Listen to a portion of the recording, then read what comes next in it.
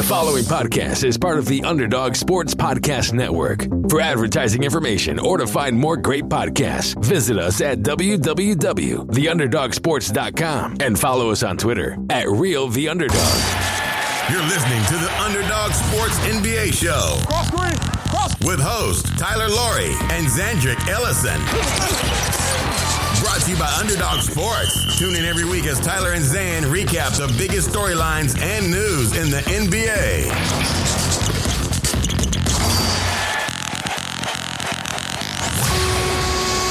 Welcome to episode 220 of the Underdog Sports NBA Show. I am Tyler Laurie, and I'm joined as always by my co-host out in LA, Zandrick Ellison. Zan, how are you today?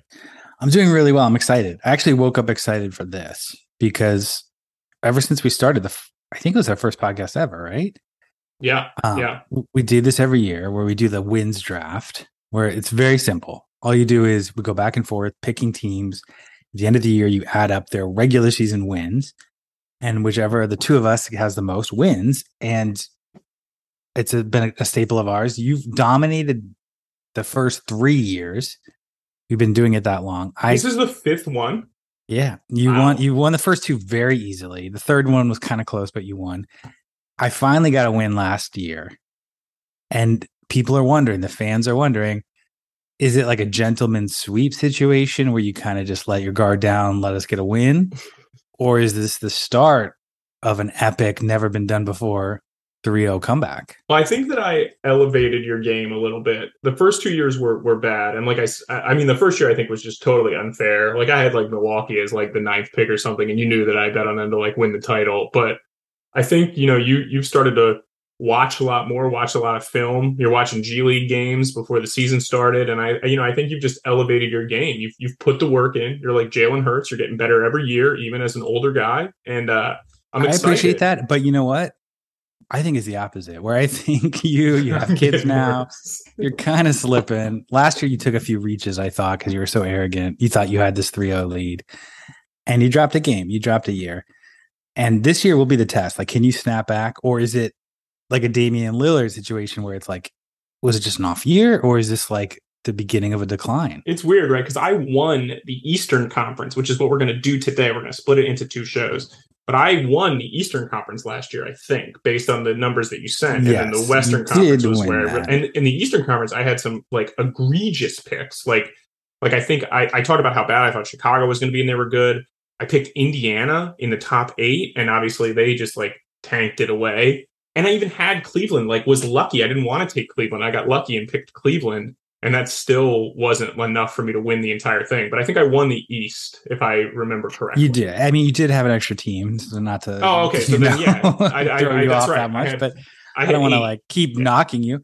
But I think the thing you take away and what lost you last year is like in this kind of format, 1 or 2 bad picks, and it's not even your fault, like will doom you. Like last year, I think you had the Lakers high, and it's like they go 20 games less than you thought. Like a couple years ago, I had Golden State when they had that terrible year. I had Brooklyn 1 overall, I think, last year in the East. Yeah. And obviously like that was not great. But really, like those ones where they like are 20 games below expectations, like that just kills you. Well, I'm just going to give you a heads up here. When we do the Western Conference next week, I will not be picking the Lakers as one of my first 2 picks. Not this year. So, but we're going to do the East. All like if we use over-unders, they're all from bovadasportsbook.com. And I guess we'll get right into it. You get the number 1 pick this year. And we'll try to talk about over-under bets at the same time because there are some that kind of jump at me. I don't know about you. And we'll work in some other stuff too. We'll talk about, the draft prospects towards the end. Number 1 pick in the wins draft. Again, just the Eastern Conference. This show. And I think there's a few contenders. Last year, Miami won the most games, 53. Boston has the highest over-under this year, 50. It was 55 before the Ime Udoka news. Now it's 53.5. Interesting. But I think you called it pre-show, not to give a spoiler. I'm going to go Milwaukee, number 1. And the logic is their over-under is 52.5. I don't know. I don't think I would bet that, but I just think the highest floor, like this team can win 50 games sleepwalking. They've done it before. They're not going to, unless Giannis gets hurt, like they're going to be in the high 40s at least and probably in the 50s. And then they have the upside of being like a 60-win team. So I think they're the safest pick. And I think, what do you think about that? Would you have taken Milwaukee number one?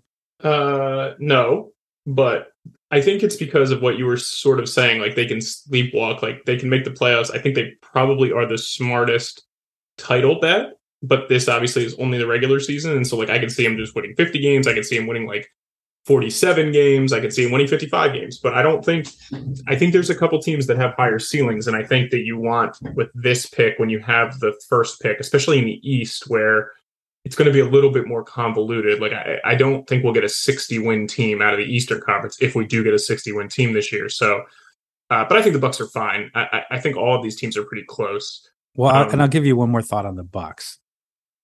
I just get this vibe this year that like Giannis has become like the consensus best player. We've talked about it. He was just voted best player in the NBA survey, GM survey. And he was actually like second pick for like defensive player of the year. So like that really, and to me, separates him from Jokic and Luka and whoever else. I didn't get this vibe this year that he's going to just have that sort of wire to wire best player year that culminates in them winning the title and him winning MVP. And I'll give you two more reasons that I think he's going to win MVP, even if they don't have the one seed.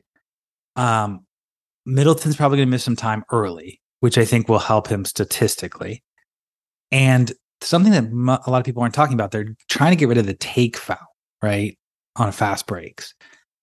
And I think that's going to help Giannis like get an extra point or two a game. That's probably that's a pretty fair thing, I think, to comment about with take foul. I think he's going to have a career year, barring injury, go wire to wire, MVP. I don't know about one seed. I think, top three, though. Top three lock. I mean, they won 51 games last year, and it didn't really feel like they played that well, in all honesty. Right. Like, it felt like they – and if Chris Middleton was healthy, maybe they beat the Celtics and they win the title. I don't know. So I think if this counted for the playoffs, I would almost certainly pick the Bucks because I think they have the highest floor amongst the East playoff teams. However, it's just the regular season, and I am going to stay regional. And I'm going to pick the Philadelphia 76ers with my second pick. I think that they won 51 games last year. They get a full season of Harden. He lost 100 pounds in the offseason. So, he was playing at 300 something. So now he's going to be, back in shape. I think their roster is better. I really like D'Anthony Melton.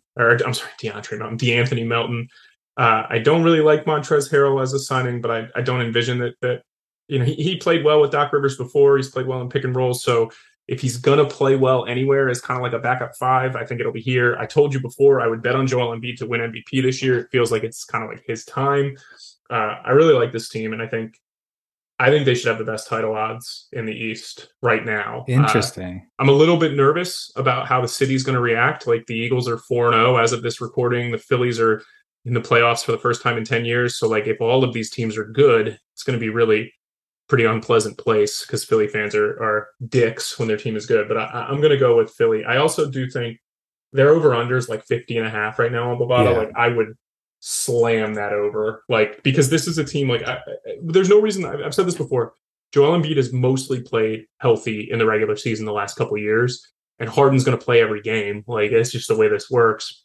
Maxey with another year, Tobias Harris with another year, and now he's back to being like probably the fourth option. That's his best role. Like, I think this is the most likely team, in my opinion. If one team in the East was going to be way better than everybody else, this is the team that I think it's going to be. And so that's why I thought you would go that way just based on our conversations. I think it's a good pick. And I think you're right. I only wrote down like 5 locked over-unders. This was one on the over 50.5. Yeah. Because you just mentioned it. Embiid MVP candidate, Harden, whatever, still a top 20 player. Maxey and Tobias Harris are guys who can score 20 points a game, and then a much improved supporting cast. Can we talk about James Harden for 1 second? So sure. I bought a couple of his bottles of wine, just that's what you got to do to support. But like, he went from like being one of the best like 3 players in the NBA, if not maybe the best regular season player, to like a guy who still averaged 20 and 10, and people are acting like he's like a bottom 150 player. Like, I think, Zan, what you said is so important. Like, even if he's not the same guy that he was, he is still like a top 25 player, maybe even top 15 in some people's rankings, because it's just amazing how high his level of play was. And I think when we compare him to guys like LeBron and Kevin Durant, who have maintained that level of play, I just think it's like unfair to Harden a tiny bit. You know what I mean? Because like he is still really, really good. He's just not. And we've talked about him, very slept on, 100-1 MVP odds, which probably not going to happen. But if Embiid, I mean, those odds are outrageously long for a guy that's as good as him. 100-1, and it's just a matter of like this team is built to sustain injuries too, where it's like if Embiid misses time, like just make it an old Rockets team and just let PJ Tucker play the 5 or whatever. And their margin for error is interesting, I think, because like they do have PJ Tucker who's older, and obviously Harden is older, but they do still seem like they have a bigger margin for error than they've had in the past. Like they could sustain, like you said, an Embiid injury. If Harden has to miss 10 to 15 games, they can probably sustain that. We wouldn't expect like Korkmaz to play as bad as he did last year. They don't have and Jordan, he might not play. That's the difference. Like you don't have to necessarily play a struggling for Korkmaz if he's not playing, because Melton's good. They signed Daniel House, who's pretty good if he plays. I wonder if there's still some like. Do you remember how mad the Rockets were at Daniel House in the bubble, and like that kind of like he just got shipped out of there, and like PJ Tucker and Harden were like furious with him, so they must have gotten over that. I guess I don't know. Yeah, it's weird what becomes like vilified. Which players become vilified? Like Draymond, we won't talk a lot about him, but like slugs, Jordan Poole, whatever. That's Draymond. Haha, no big deal. Daniel House, like sneaks a girl 25-year-old man sleeping with a girl. It's not the end of the world. Hold on, suddenly he's like out of the league for a year. Wait a second. This Draymond Green story is kind of it's out there, right? It's training camp right now, and so like Draymond Green allegedly. I mean, I guess not allegedly. I guess he did it. Like punched Jordan Poole at Warriors training camp. And I saw a couple of people saying that like Draymond kind of wasn't happy that he'd seen like a change in Poole's demeanor since last season, which I think makes sense. I don't know that that's true. Based on any time I see Jordan Poole play a game, he's acting like he's Michael Jordan. Sure, I do think that that's part of Jordan Poole's appeal for sure. Like part of his confidence and who he is. That's why he makes big shots in the finals when you need him, because like he acts that way. But I kind of don't. I agree with what you're saying that like Draymond is the most likely guy to get a pass in this scenario, because it's like, it's Draymond. But like, I also do think, Zan, that it's not a huge deal. You know what I mean? Like, no, I agree, and I kind of he kind of apologized, kind of didn't, saying he was kind of giving him an ego check, which he sort of like tend to agree with that. He sort of like straddled the line. It is funny what Draymond is already kind of in that like Shaq, Charles Barkley like mold, where like he G14 classified, like he can do things because he's Draymond Green and like he's in the NBA and this is his role and other people can't. But I do think people like making a big deal out of like fights in training camp, whether it be in football, basketball, baseball, hockey, whatever. I don't think it's that big of a deal. I don't think like obviously Aaron Donald for the Rams like slug multiple guys with his helmet. He tried, he did. No one cared. No one cared. That's because he's the best ever in this position. But I do think like in a lot of ways, like as long as if Draymond just threw a punch or two punches and that was it, and it was just it's done,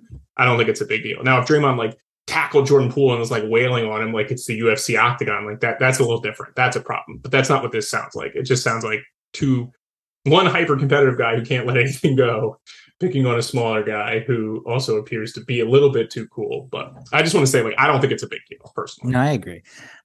So to recap, I took Milwaukee, you took Philly. We're both really high on Philly. I do think they're probably the best chance to win 60 games if that was a bet. Yeah, and I do think one real quick thing with Philly, like they could win 60 for sure, but they also could win like 48 because I don't think they care about the regular season. Like at first I would have said like, oh, they want to miss Milwaukee, they want to miss Brooklyn, they want to miss Boston. I don't think this team cares about that. I think going into the playoffs full strength, PJ Tucker ready to go, Embiid ready to go, that does matter. So I don't know if this is going to be like a Houston 2017 or 2018 when they just won 67 games and they were awesome. I don't know if it's going to be that, but it could be. I think it's possible. Yeah, and if I had to pick, I think if I was writing like a column for like USA Today or something, like just to be interesting, I would put Philly at 1. But I do think they're going to lose in the playoffs to a Milwaukee type team. Number 3, we go from a team that we were both high on in Philly to a team that I think we're both a little lower than expectations on, but looking at Boston, still the highest over-under on the board at 53.5. I think they'll finish at like 50, but at this point in the wins draft, it feels safe. I was really hoping you didn't pick. I wanted to pick Boston pretty badly. I thought you'd pick Philly if I picked Boston at 2, and it seemed a little crazy, even though Boston is probably going to win 50 games, like you said. Well, and I'm less concerned about the Udoka news more concerned about Robert Williams missing time because he's such a good defender. Big deal. There's still enough there. That's a big deal. Yeah. And I think, Robert Williams, for them, getting him back healthy and ready to play in the playoffs is the most important thing. So if it ends up being that like it's 12 weeks instead of 8, or it's like 16 weeks instead of 12, that's probably the most important thing for Boston. But this team's really good, Zan. Like I understand. There are some little edges that scare me. Like if Robert Williams misses time, Horford's like 36. So that's a huge problem. And then, they traded for Derek White last year, and he's a good defender, mediocre shooter. And then you already have Marcus Smart. Kind of overlap, I think, a little bit, and then you add in Brogdon as well. Like, I just don't know if the total is as good as the sum of its parts, or whatever it means. Like those three guys together, I don't think equal, Steph Curry. You know what I mean? Like it's just like you can't play all three at once. And they signed Danilo Gallinari, right? But he's, I believe, out for the season or out for most of the season. But then they signed Blake Griffin. They just signed Blake Griffin, which. Probably a good culture guy, I would say. Like he makes sense as a locker room guy and he can eat some minutes. But, if they're going to close with Brogdon and Smart, I don't assume Derek White will be in their closing lineup. And so I think having, Derek White, Horford, Grant Williams off the bench, Peyton Pritchard is quite good as a backup guard. Like I think they're deep, it's just that like, Blake Griffin is good, not a good locker room guy. Apparently not a good baby daddy. Did you read that? Yeah, I've seen that. Okay, you can Google that if you want. But I think Boston, like I said, I would have picked Boston at 4. I thought about picking him at 2. I just knew you'd pick Philly at 3, and I thought I'd kick myself if I didn't get Philly because I just think this roster has been reshaped. No, I know you love Philly. I wanted you to have Philly because you're just such a hardened guy. You're drinking the wine, for heaven's sake. That's right. That's true. I didn't buy the red blend, just 2 bottles of Cab Sav, and mainly for the label. It's quite an awesome label. I mean, and James Harden, like he's on Abbott Elementary now. Like people are dressing up as him. Like the city is in on James Harden. He's at the Eagles Vikings Monday night game. Darius Slay's handing him footballs after interceptions. Like the vibes are great, is all I'm saying. Now for a team whose vibes are not so good. Yeah, this is a harder pick now. I don't know who I would take. Yeah, it's so stupid because like the 5th pick is very valuable, right? Because like you just pick whoever I don't pick here. I'm assuming at least. I'm gonna pick Brooklyn because like we're gonna go for some upside here. I did see a stat, by the way, that over the last 3 seasons, Kawhi Leonard, 109 games played, Kyrie Irving, 107 games played. But I'm going to pick Brooklyn. I think their over-under right now is 50.5 on Bovada. That seems like pretty fair to me. There are a lot of worlds where I could see them like sailing past that. And then there's some other worlds where I could just see like Ben Simmons decides he doesn't want to play. Like Kyrie Irving's playing 26 games this year and they win like 42 games. But I do think this team is very good on paper. And I think they're a legitimate title contender. If you put them in NBA 2K and you could simulate the season and everyone was a robot, this team would be awesome. I truly can't tell you what I think is going to happen with them. I'm just going to bank on the talent. I'm going to bank on the fact that we know Kevin Durant's going to be one of the best 5 players in the league. And then hopefully, nothing blows up with Steve Nash. But this could absolutely be a David Blatt situation. And you've talked about this before. Like Nash could coach like 3 weeks this year and then just get fired right away if they start slow. Yeah, I think he's handling it well, though, given all the turmoil in the offseason. He's kind of just acting like it never happened. They're all acting like it never happened. I think you're right. Like title upside for the team. The 2 things that scare me even as a Kevin Durant fan, it's like, I don't know if he can get through the seasons anymore. Like he's 30, he's going to be 35. Is it even fair to think that he could do that? Yeah. And then Ben Simmons, like even watching the preseason game, like his shot just still looks so bad. It's bad. Yeah, it's bad. And he's going to do some other things for them. And they still have the same problem that we talked about before. Like their interior depth is not great, right? We both like Nick Claxton, but I think you have stated it a bunch of times. Like, do you feel comfortable playing Nick Claxton late in the game when you need him to guard somebody? Probably not. We like Seth Curry and Patty Mills. You can't play them together. You certainly can't play Cam Thomas with one of them. Is TJ Warren going to be the guy that we saw 2.5 years ago? We don't know. Well, yeah, the scariest, if you're an opponent, you don't want them to play Ben Simmons at center. Yeah. Because that would just be like a very difficult lineup to stop. I mean, if you had like the Simmons, Durant, Irving, Joe Harris, Seth Curry lineup, like that lineup's going to be really hard to stop on offense for sure. Now, can they guard anybody? I don't know. Probably not. But I think with that lineup, if you did have Simmons and Durant and like, let's say Royce O'Neal's in there, like that's a big wing team. I think that's pretty impressive. Let's move right. How wild is it, by the way, that Kevin Durant's 35? It seems crazy. Yeah. Like, and coming off, major injury. I mean, it's hard. Yeah. Number 5, you're right. Like it's a Boston situation where it's just like, look, I'm not going to pass over like the safe picks here. I'm playing it safe because I mentioned one wrong move and you could lose it all. It's like that. Did you watch Squid Game? It's like crossing the glass I did not watch Squid Game. Grass steps on like one bad move, you're going to lose. Miami, I'm not super excited about, but they did win 53 games last year. I have them in the high 40s this year. It feels very safe as the 5th pick. Yeah, I agree. And I think that this team this is just who they are. They just paid Tyler Hero like $130 million. I wouldn't want to be the team giving him that much, I don't think, but it seems fine for what he does. Jimmy Butler's got dreadlocks now. They look hilarious. Bam's really good. Duncan Robinson, maybe he's back in the rotation, but I don't know. It feels like we can just say like Miami's going to win 50 games. I would criticize for what you said. Like Miami kind of falls in love with themselves a little much, like overpaying Duncan Robinson. I think overpaying Tyler Hero. They overpaid in the past a bunch of times. Tyler Hero seems to have. I wouldn't want to be the guy paying Tyler Hero this, but like that seems like fair market value for him. You don't think? I think you would get that contract, but it's just a matter of like, are you actually going to start him now? Are you going to play him next to Lowry? 30 minutes a game. I just don't know. They did last year. And can Kyle Lowry play up to the level that he played last year? Because as soon as he got to the playoffs and he got hurt, like they couldn't play him, right? So do you sacrifice Kyle Lowry and he plays 45 games in the regular season because you want to gear up for the playoffs? And this is a team, obviously, that made the Eastern Conference Finals last year. So we are being disrespectful, I think, to Miami. And then what do you get out of Victor Oladipo? But this team seems like one player away to me, personally. Yeah, I agree. And maybe it would have been Donovan Mitchell. I don't know.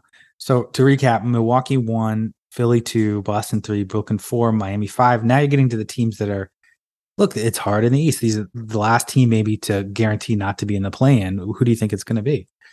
Yeah, I'm not going to make this mistake again. And if this burns me this year, I'm going to be so furious about it. I'm going to take Toronto. I've been down on Toronto every single year that we've had this podcast. You berated me in 2019 for being down on Toronto, and you were proven vindicated. It's probably one of my, other than saying Draymond Green was more important than Steph Curry, it was probably my second worst take of all time on this show. But I'm going to take Toronto. I think that they have a really good coach. They have a really good roster. I think Scotty Barnes will take another leap. I really like that they added Otto Porter. I think he fits with what they do. I worry a little bit about their backcourt depth. And it doesn't matter quite as much when you have Scotty Barnes, who's going to handle the ball a lot, and Siakam handles the ball a lot. But they won 48 games last year. I think they should win about that many this year again. And so I'm going to go with this, what I think is a safer pick here.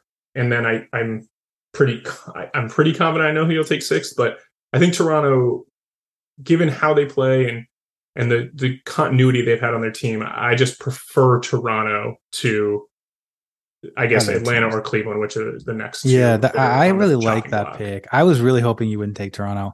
In fact, I would consider Toronto over Miami. I did consider them. I would consider a trade. We might have to talk later because it's like, yeah, Toronto won 48 games last year with a young team. They're all back. They're all healthy. They're all under 30. Add Otto Porter for depth. I think they're a sneaky team to win 50 games.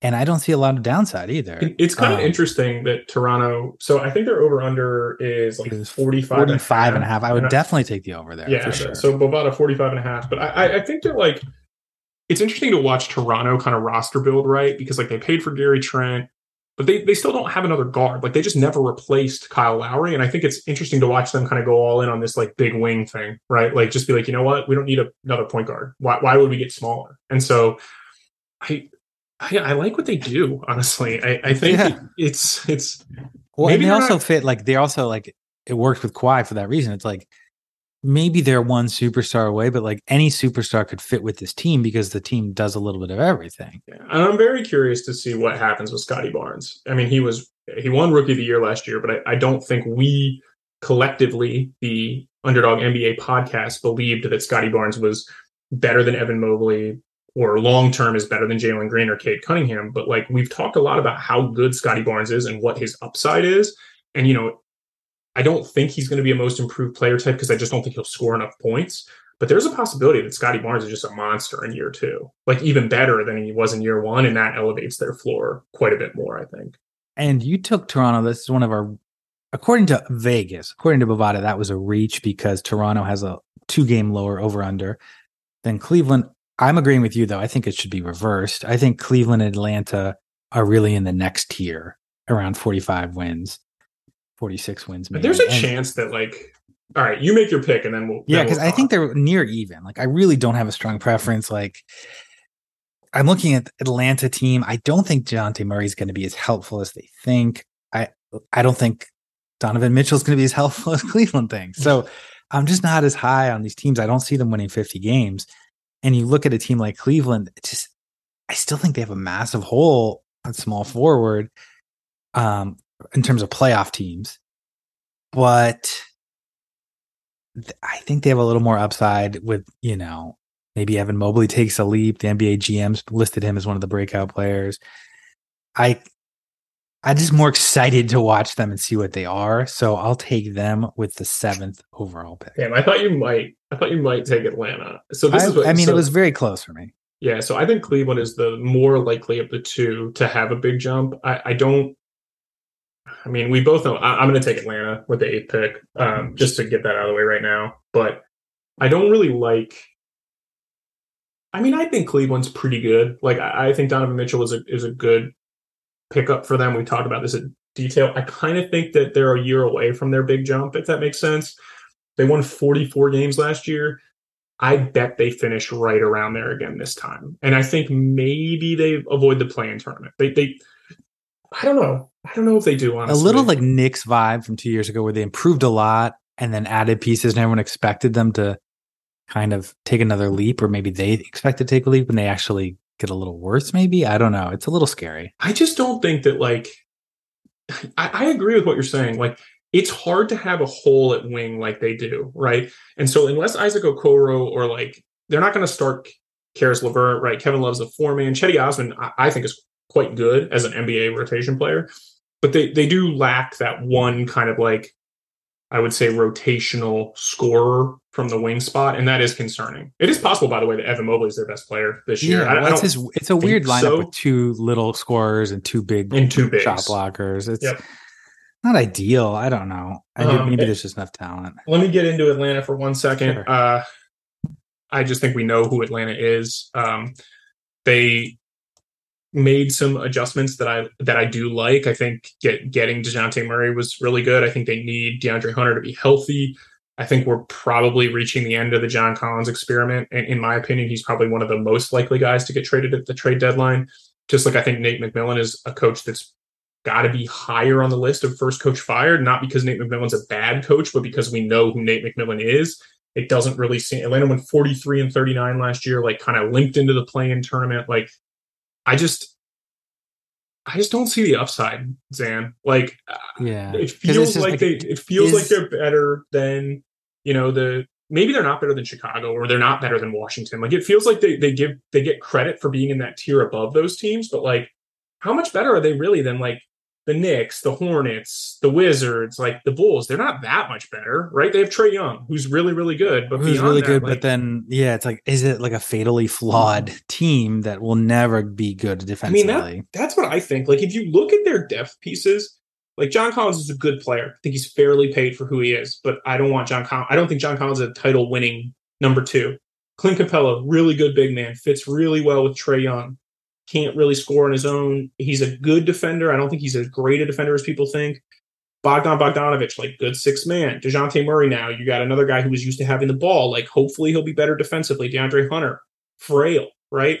Like, they do have Justin Holiday, and that always makes you rank teams a little higher. I didn't even think about that. I should have. But then they're young guys, right? Like Jalen Johnson, like, doesn't seem like he's going to be a factor this year. Like AJ Griffin, who, I loved him until he went to Duke, and then I watched some more, and I'm not a huge fan at this point. Like, I don't think AJ Griffin's going to play. So I think that the Hawks, in theory, make a lot of sense. think they're probably a better video game team than they are like real life basketball team. But that said, I do think it wouldn't shock me if they're the 4th seed or 5th seed. I just don't know, like you said, like where the upside is beyond that. Yeah, I agree with that. Like, I don't think here's the thing. Maybe I could buy into Toronto taking a big leap.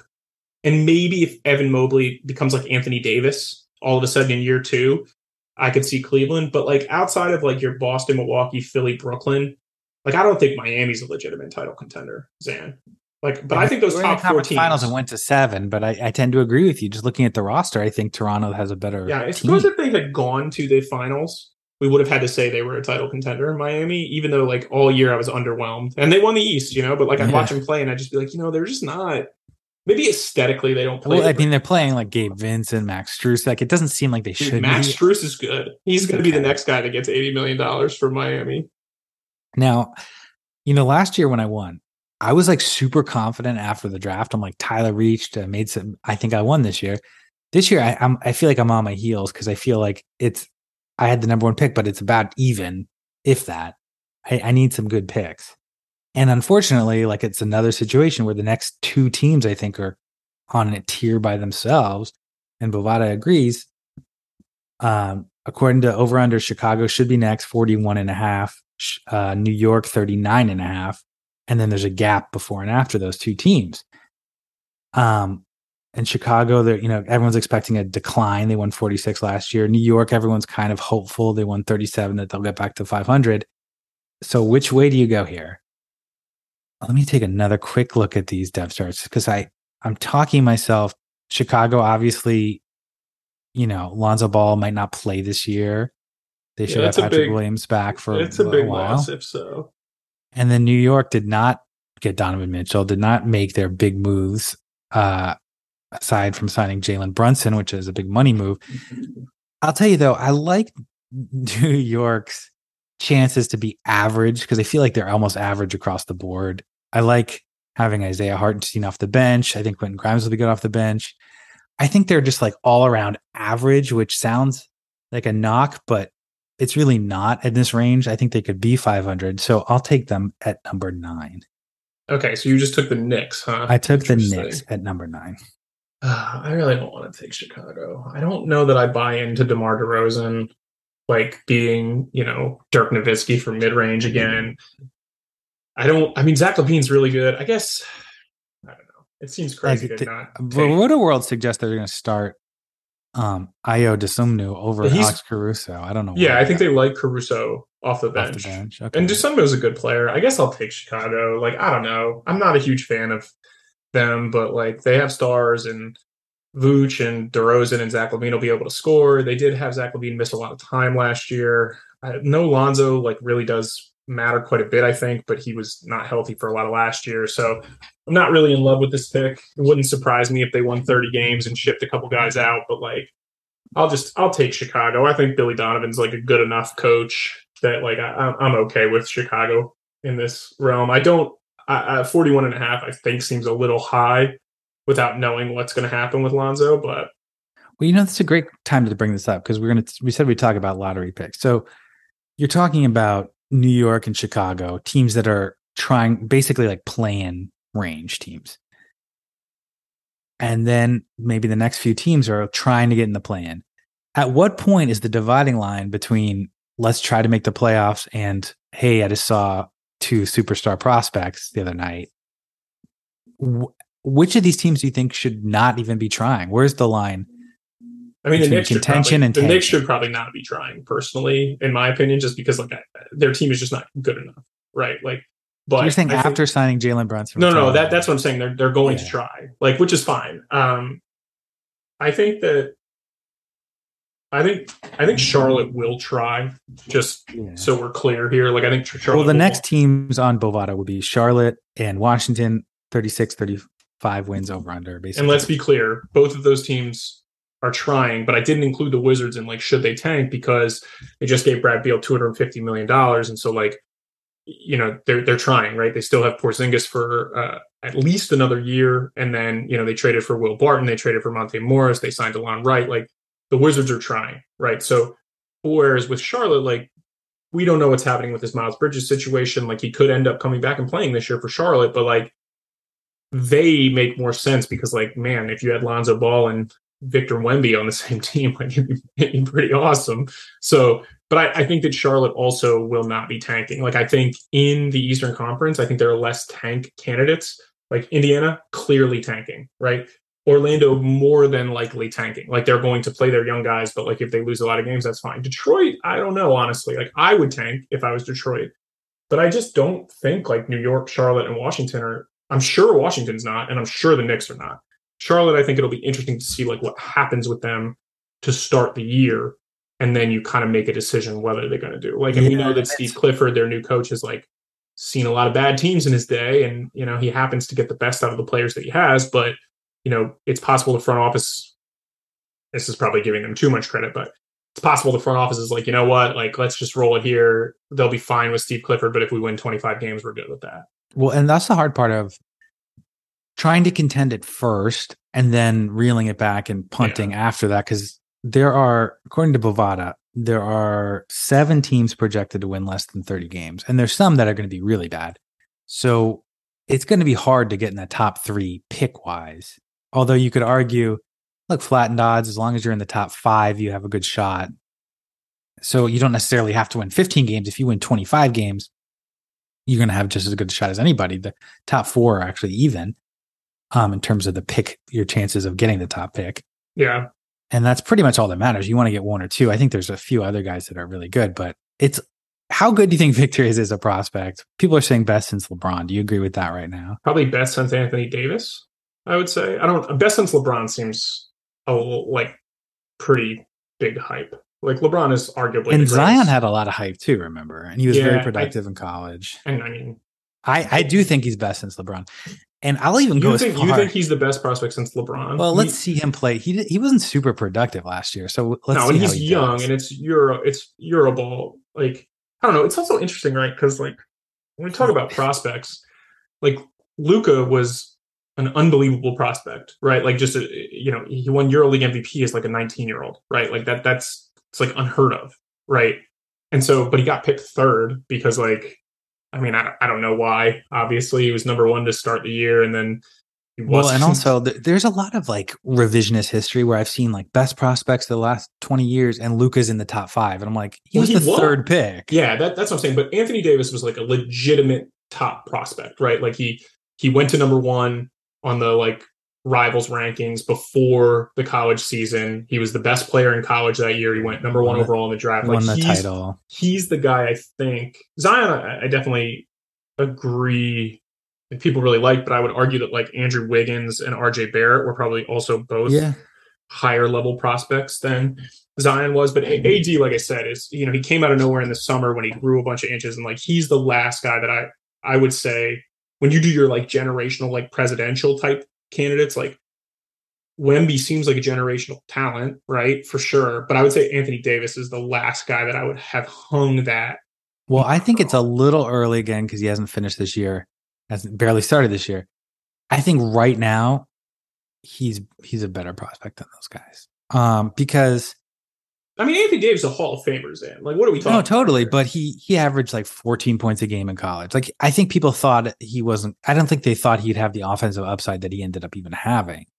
I don't agree with that. I feel like people loved Anthony Davis. I'm telling you, I loved Chet Holmgren. I had him number 1 last year. I thought he was like a legitimate number 1 pick.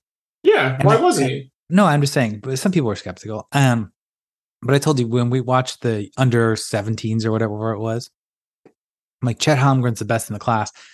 Wemby in that game was like a better version of him. Yeah, and like 4 inches taller than him. And then watching him this week, I'm like, and he got a lot better since then. I mean, he's scary. a really good. He's a really good prospect. But again, you're like really good prospect. I think is underselling it. I think he's one of the best prospects. Okay, so like so LeBron was drafted in 2003, right? Yeah. So we're talking 20 years of prospects here. There's 3 guys I would put in the no, I understand. It's not like I'm not even arguing that Victor is a worse prospect than Anthony Davis. I'm just saying that like Anthony Davis is the last guy that I would say is in the tier. Sure, that's like, fair. Like I think it's like LeBron, Greg Oden, Kevin Durant, Anthony Davis, Victor as your And I'm glad you say Greg Oden, you mentioned Wiggins, because there's, as I said, there's so much revisionist history where it's like the people who turned out well, everyone hypes up is like, oh, no wonder they were no-brainers. But then they forget, like, people loved Markelle Fultz at the time. He's a good prospect.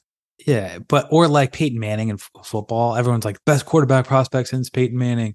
Andrew Luck's the best since Peyton Manning. I studied the draft back then. Andrew Luck was a much better prospect than Peyton Manning. I'm sorry. Like, Peyton Manning at the time had a lot of doubts. Not a lot, but some doubts. Some of those were like intangible doubts though, right? Like, couldn't win at Florida. Yeah, couldn't win at Florida. Didn't have a great arm. Slow. People thought, legitimately, I'd say 30% of people thought Ryan Leaf was a better prospect that year. Maybe more than 30%, honestly. Yeah, and because Peyton turned out so great, everyone thought he was just like, 99 out of 100 prospect. And he struggled his first 2 years too. Yeah. It's not like he came out of the gate and he was like lighting the way. Like, he didn't have a year 2 like Joe Burrow did. And people forget those guys that were like at the time, like Sam Bradford level. Like, people thought Sam Bradford was like a stud. Man, when the Eagles picked up Sam Bradford for like Chip Kelly's offense, I was like, man, this guy's going to be great. Yeah. And Sam Bradford did get hurt his last year in college. But before that, people were like, this is like a perfect prospect. Prospect, right? And, he had a smaller arm. He's a little bit frail. I do think we tend to... I do this. So not I. And then we'll get back on track here with the last, like the dregs of the draft. But obviously, like we talk about like quarterback prospects, or we talk about like NBA players, right? And I think that we have a tendency to write off kind of like how a guy like Peyton Manning will work, right? Like, how hard does he work? Because the guy that Peyton Manning was in college is the same guy that he was with his like binders on teams' personnel files and stuff. Like LeBron, for all like the things that I've knocked on him, or like Kevin Durant, like those dudes work their butts off, right? Like, they stay in shape. They're constantly grinding. Like, and so I do think, like, if I was going to sit here and say, like, what do I know about Anthony Davis versus Victor? Like, sure. I would want to know, like, because Anthony Davis, like, I don't know. I mean, I think he works decently hard, right? But like, I don't think he's like an elite level grinder in that way. And that's like, when you talk about like what's going to put Victor ahead of AD or like ahead of Kevin Durant, like, is he going to work that hard to become one of the best players in the NBA? Because like you said, like talent wise, he might be the best prospect of all time. Like, it's possible. He is like a creative player. But you're right about work ethic, because like if you just look at resume, Kevin Durant was an amazing prospect, put up great numbers, but not much different than Michael Beasley's numbers in college as a freshman. So like, what separates the two? Maybe somewhat like, their game. Maybe Michael Beasley was like bullying people or whatever, but he was unbelievable numbers in college. He averaged like 26 and 12 in college, and like in the Big 12, and Durant averaged very similar numbers. And I think if you talk to guys that grew up, like I grew up in the area that Michael Beasley grew up like in, we played against each other in AAU. Like, well, he played, I sat on the bench, but like, I think if you talk to a lot of players that are that age, they would say that Michael Beasley was one of the most talented basketball players they've ever seen. And there's probably not that many guys in the NBA right now that are more talented than Michael Beasley. But I would have been sure that he would have been an all-star 20.5. I remember being stunned that he went number 2. Like, I remember there was like rumors, right, that like the Bulls weren't going to take him. And I was like, okay, dummies, you're going to take the guard over like the guy that can handle the ball on the wing. And sure enough, I mean, Derrick Rose was the right pick. But I think that's a big part of it, Zan, is like, what do we know about Scooter Henderson? Like, one of the reasons I really like Jalen Green is because of the things that I've heard about Jalen Green. Well, it does seem like they were talking about Scoot a little bit. And he was like talking trash, and he seems like a alpha dog already. And do we want that? Russell Westbrook talks a lot of trash. I mean, yeah, I don't think Scoot is generational, but I think he's on the level of. I don't even know if he's on the level of Derrick Rose, because Derrick Rose felt like a natural playmaker. Yeah, and the way that they played at Memphis, like, it made sense that there was a lot more projection in Derrick Rose's game, because like they played dribble drive and they D'd up and they just didn't score a ton. Whereas like. Yeah, right now I would rank Scoot a little lower than Derrick Rose or John Wall types, but those are still hugely valuable, lead guard types. And for Victor, I think it is like he needs to be productive to be the most generational top prospect ever, because like, look, like Luka had amazing production, obviously.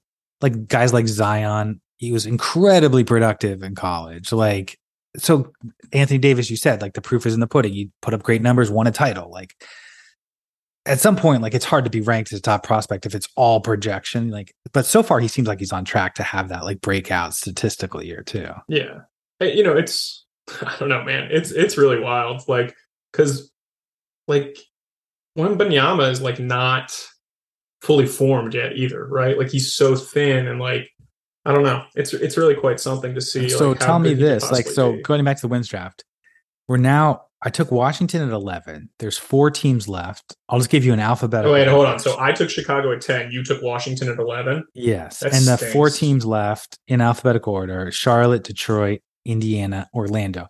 So do you think these teams are teams that should be tanking or should be trying for the plan?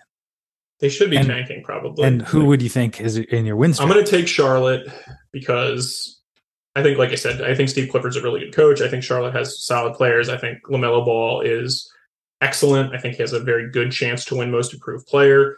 They'll be better defensively than they were. And, like I said, maybe they get Miles Bridges back. Who knows? Not going to really get in the weeds on that. But I think I just like Charlotte to win 35 games-ish. Like that feels like their ceiling. And if that was my ceiling, I would probably... I would probably not try to win that many games, but, I'm not a head coach. I'm not a GM. So, but again, yeah, Hayward, they have a lot Kelly of vets. Yeah. I mean, not a lot of vets, but young vets, Yeah. Like and they've got some guys that are like somewhat worth being excited about. Like Jalen McDaniel seems like he could be a pretty good player. Like I'd like to see Mark Williams. I'm not really sure at this point if James Bouknight's in their plans. Maybe a change of voice will be good for him, but I don't know. Charlotte seems fine to me, and they'll try to win. That's mainly the reason I would take them over the other 3. Because even like Detroit, whose roster I kind of can talk myself into, like I don't know how much Detroit wants to win 30 games. Does Detroit want to win 28 games? Maybe. Do they want to win 40? I don't think so. Not yet, at least. Well, and Charlotte, to their credit, they won 43 games last year. They had a positive point differential. They had a top 10 offense. They're going to lose Miles Bridges, which hurts. The reason I'm not super high on them is, you mentioned Clifford, who usually gives you a boost, but I thought they were pretty well coached last year. It seems like they were overachieved. So I don't know why they made a coaching they change. won 43 games last year. Yeah. But at the same time, even if they take an 8-game decrease down to 35, they're still probably going to be better than Orlando and Indiana for sure. Right? Well, here's the controversial pick now, because when we're on the clock. Bovada has Detroit 29.5, Orlando 26.5. Both those teams have guys that people are excited about. Cade Cunningham, Paolo, next generation. They got next. Remember when the WNBA said that? Yeah, I do. Didn't happen. It was a long queue for the WNBA. They're standing on the index circle for a while. I don't know. Call me crazy, though. I'm looking at Indiana. Over under lowest on the board, 24.5. But I like Tyrese Halliburton. I like Benedict Mathurin. I like Miles Turner. I mean, they're missing a lot else. And maybe they just blow it up and trade Buddy and Miles Turner. But if they don't, I don't think they're terrible. I think they're like a 30-win team. Rick Carlisle. And we know Rick Carlisle's a good coach. I think this is fine if you want to take them at 13. I will, and because I know I'll get one of the other young teams next. I just think Indiana, if they don't outright tank, they don't blow it up, I think they could win 30 games. There are people on Indiana's roster that I agree with you. Like I like Jalen Smith. Like I like Tyrese Halliburton. I think they'll trade Turner and Buddy Hield. It doesn't make sense to keep them. Well, if they do that, then can I get a do-over? No, if they do it, but they've got Terry Taylor at that point, and that's all you need. So, but I'll say this: if I was rebuilding a team and you gave me 3 picks, 3 guys as your core: Halliburton, Mathurin, and Miles Turner. I'm like, I kind of like that. I like how they fit. Definitely not. That's the 3. You could pick 3 young players. No, I'm not of any 3, but I'm like, this is the team. If I was like buying a team, I'm like, there's something here. Yeah, we both like Benny quite well. All right, I don't even. So Detroit and Orlando are left. Okay, I don't know, man. I'm gonna take. Have you taken a second to look at Detroit's roster? Like, it's so funny. So I'm going to take Detroit, but these are the 4 highest paid. No, I'm sorry. Let me do the 6 highest paid people on Detroit. 1, Bojan Bogdanovic makes $20 million. He ain't going to be there, I would imagine, at the trade deadline. Marvin Bagley, second highest paid, like $12.5 million. Then Cade, that makes sense. Alec Burks, $10 million. Nerlens, our boy, 9.2 million. Kemba Walker, 9 million. I mean, what are we doing here with this team? So, but I'm going to take them because I'm assuming they're going to try to win games with all these veterans that they have, and I think Cade's pretty good. I don't really like Jaden Ivey. Killian Hayes, I think, is probably pretty close to being out of the league. But well, that's what scares me. Like you have very young players like Jaden Ivey and Jalen Duren if he plays. And then on the other hand, you're like, you have a coach who's probably in the hot seat. You trade for Bojan Bogdanovic. Yeah, you're acting like a win now team with a bunch of really young players. I mean, this is the only reason I'm picking them over Orlando. I like Orlando's roster better. I think Dwayne Casey is a better coach than Jamal Mosley.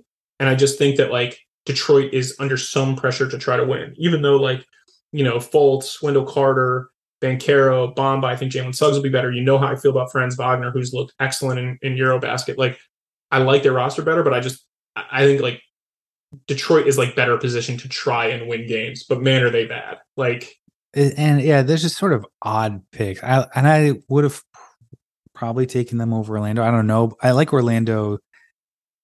I like Wendell Carter Jr. is like an underrated piece. You've been all over Franz Wagner, as you said. Paulo should be pretty good.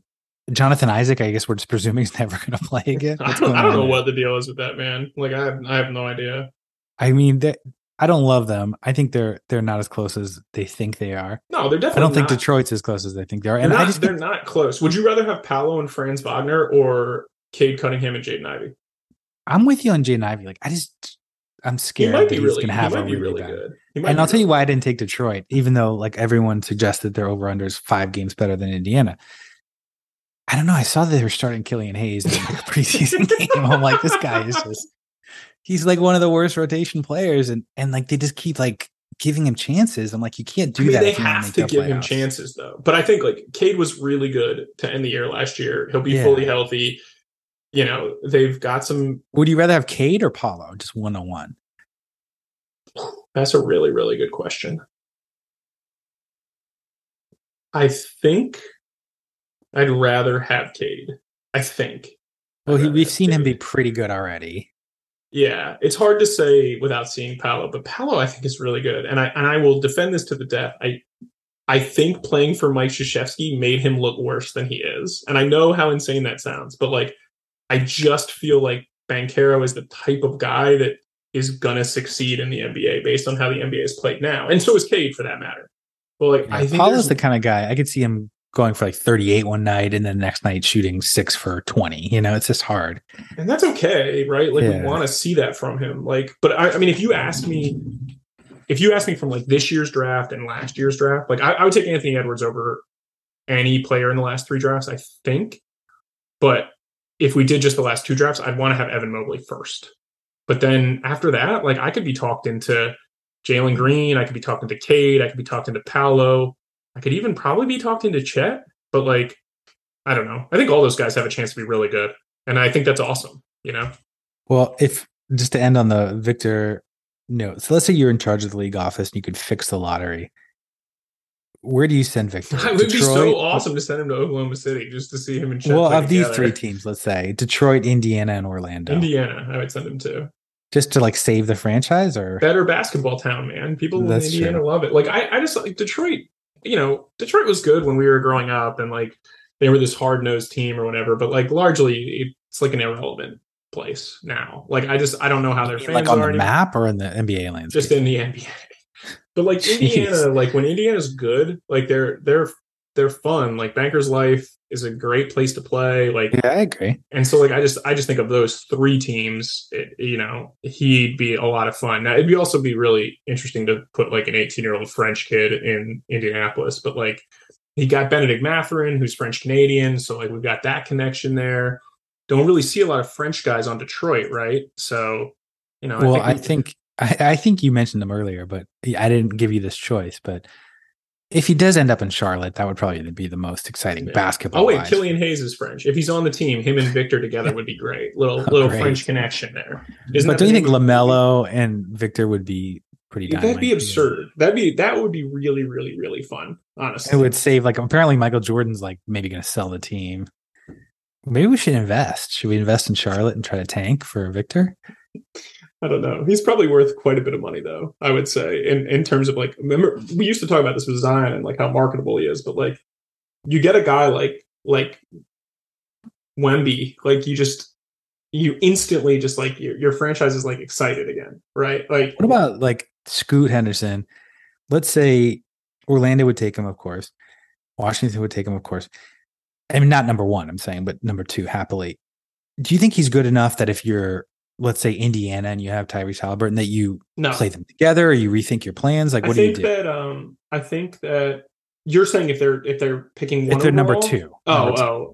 Yeah, I think so. I think at the point when you need to get talent, I think you just get it and then you figure it out for those teams. Like if it was like a team, I don't know, if it was a team like Atlanta and you had a bunch of guards, maybe you consider doing something different. Like if you had a really bad year, but if that happens, like you're probably got other issues going on. So I think, like, I'm not sure, like who's supposed to be the third pick in. Well, it seems like Amin Thompson or Amen Thompson. So Amen Thompson or Asar Thompson, like one of those two. Well, it seems like Amin has been jumping past him, literally. Like he's just like ridiculously athletic, even more so than the other one, I think. Yeah, I mean, I really like Dariq Whitehead, but I don't know. Or Nick Smith, I know people are really, really high on, who's going to Arkansas. And so like those guys, I think Scoot would have to come out and really not play well at this point, because now you got 2 years of him playing against pros and putting up good numbers and being in an NBA system. And I think that really matters, because how you adjust to the NBA is important. And so for him, it seems like it'll be a pretty quick adjustment. And so I think as of what we saw, I think every team who picks second would take him. I'm pretty confident. Well, let's recap. I had the first pick, so I'll have the odd numbers. It went Milwaukee, Philadelphia, Boston, Brooklyn, Miami, Toronto, Cleveland, Atlanta. And then out of the playoffs, we're saying New York, Chicago at 10. And then trying to get in the play-in, Washington 11, Charlotte 12. And then teams we expect at the bottom, Indiana 13, Detroit 14, Orlando 15. Does that sound about right? I think it's pretty close. That sounds pretty. Any regrets? I regret not getting Toronto. I was really hoping to get Toronto. I wanted to get Washington. I thought about taking Washington over Chicago. Yeah. I mean, the over-under would be hard to justify. That's like a 6-point difference there. Yeah, I agree. And I didn't do it because I'm a soft guy. But some teams have always blown it for us. Which of your picks do you think is the most likely to ruin your draft? Brooklyn. Like what if Brooklyn just stinks and they trade Kyrie Irving in the middle of the year, and then Kevin Durant's like, I'm not playing for Steve Nash, and Ben Simmons' back hurts again, and like, you know, I'm looking at the lower teams for me, like even Washington and Indiana. I'm like, maybe they just like get hurt and they just win 15 games or something. I don't know. Yeah, it's possible. But I think the one thing, I mean, I could see Philly being one of the reasons I lose the draft and they still have like a great season. You know, like I could see Philly being like winning 46 games and then getting hot in the playoffs. But I don't know. We'll see. I think the best picks, if I had to say, I like you getting Philly at 2. I think we both think are high. You getting Toronto at 6 is really good. And you getting Atlanta at 8, I think is pretty safe. Right. But we both agree that like the teams you took before that, like you took Cleveland, who I wanted. And then, I mean, I knew you were going to take Miami. I didn't think that was really a question, because I figured it was like, if I took Miami, you'd take Brooklyn. If I took Brooklyn, you'd take Miami. Yeah. So I think that this draft, like the big swing picks were like, what are you going to do at 1? And then what are you going to do at like 9? Yeah. Because it's interesting that there did seem to be tiers, and, you know, 2-team tiers in the East. And it's less true in the West when we get into that. There's sort of like a lot of teams bunched at the top, really. Yeah. So that'll be more fun, maybe. Yeah. All right. So we'll be back next week with the Eastern Conference, or I'm sorry, the Western Conference. And you know, interesting note I noticed.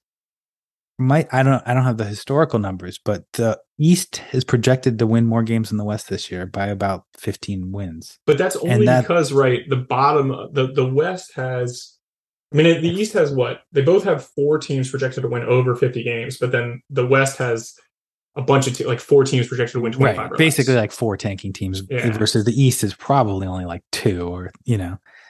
And Houston might not actually be total tank job. Well, we'll come back next week. You're going to have the first pick. You already, I think, have a slight edge. Let's see if you can maintain it.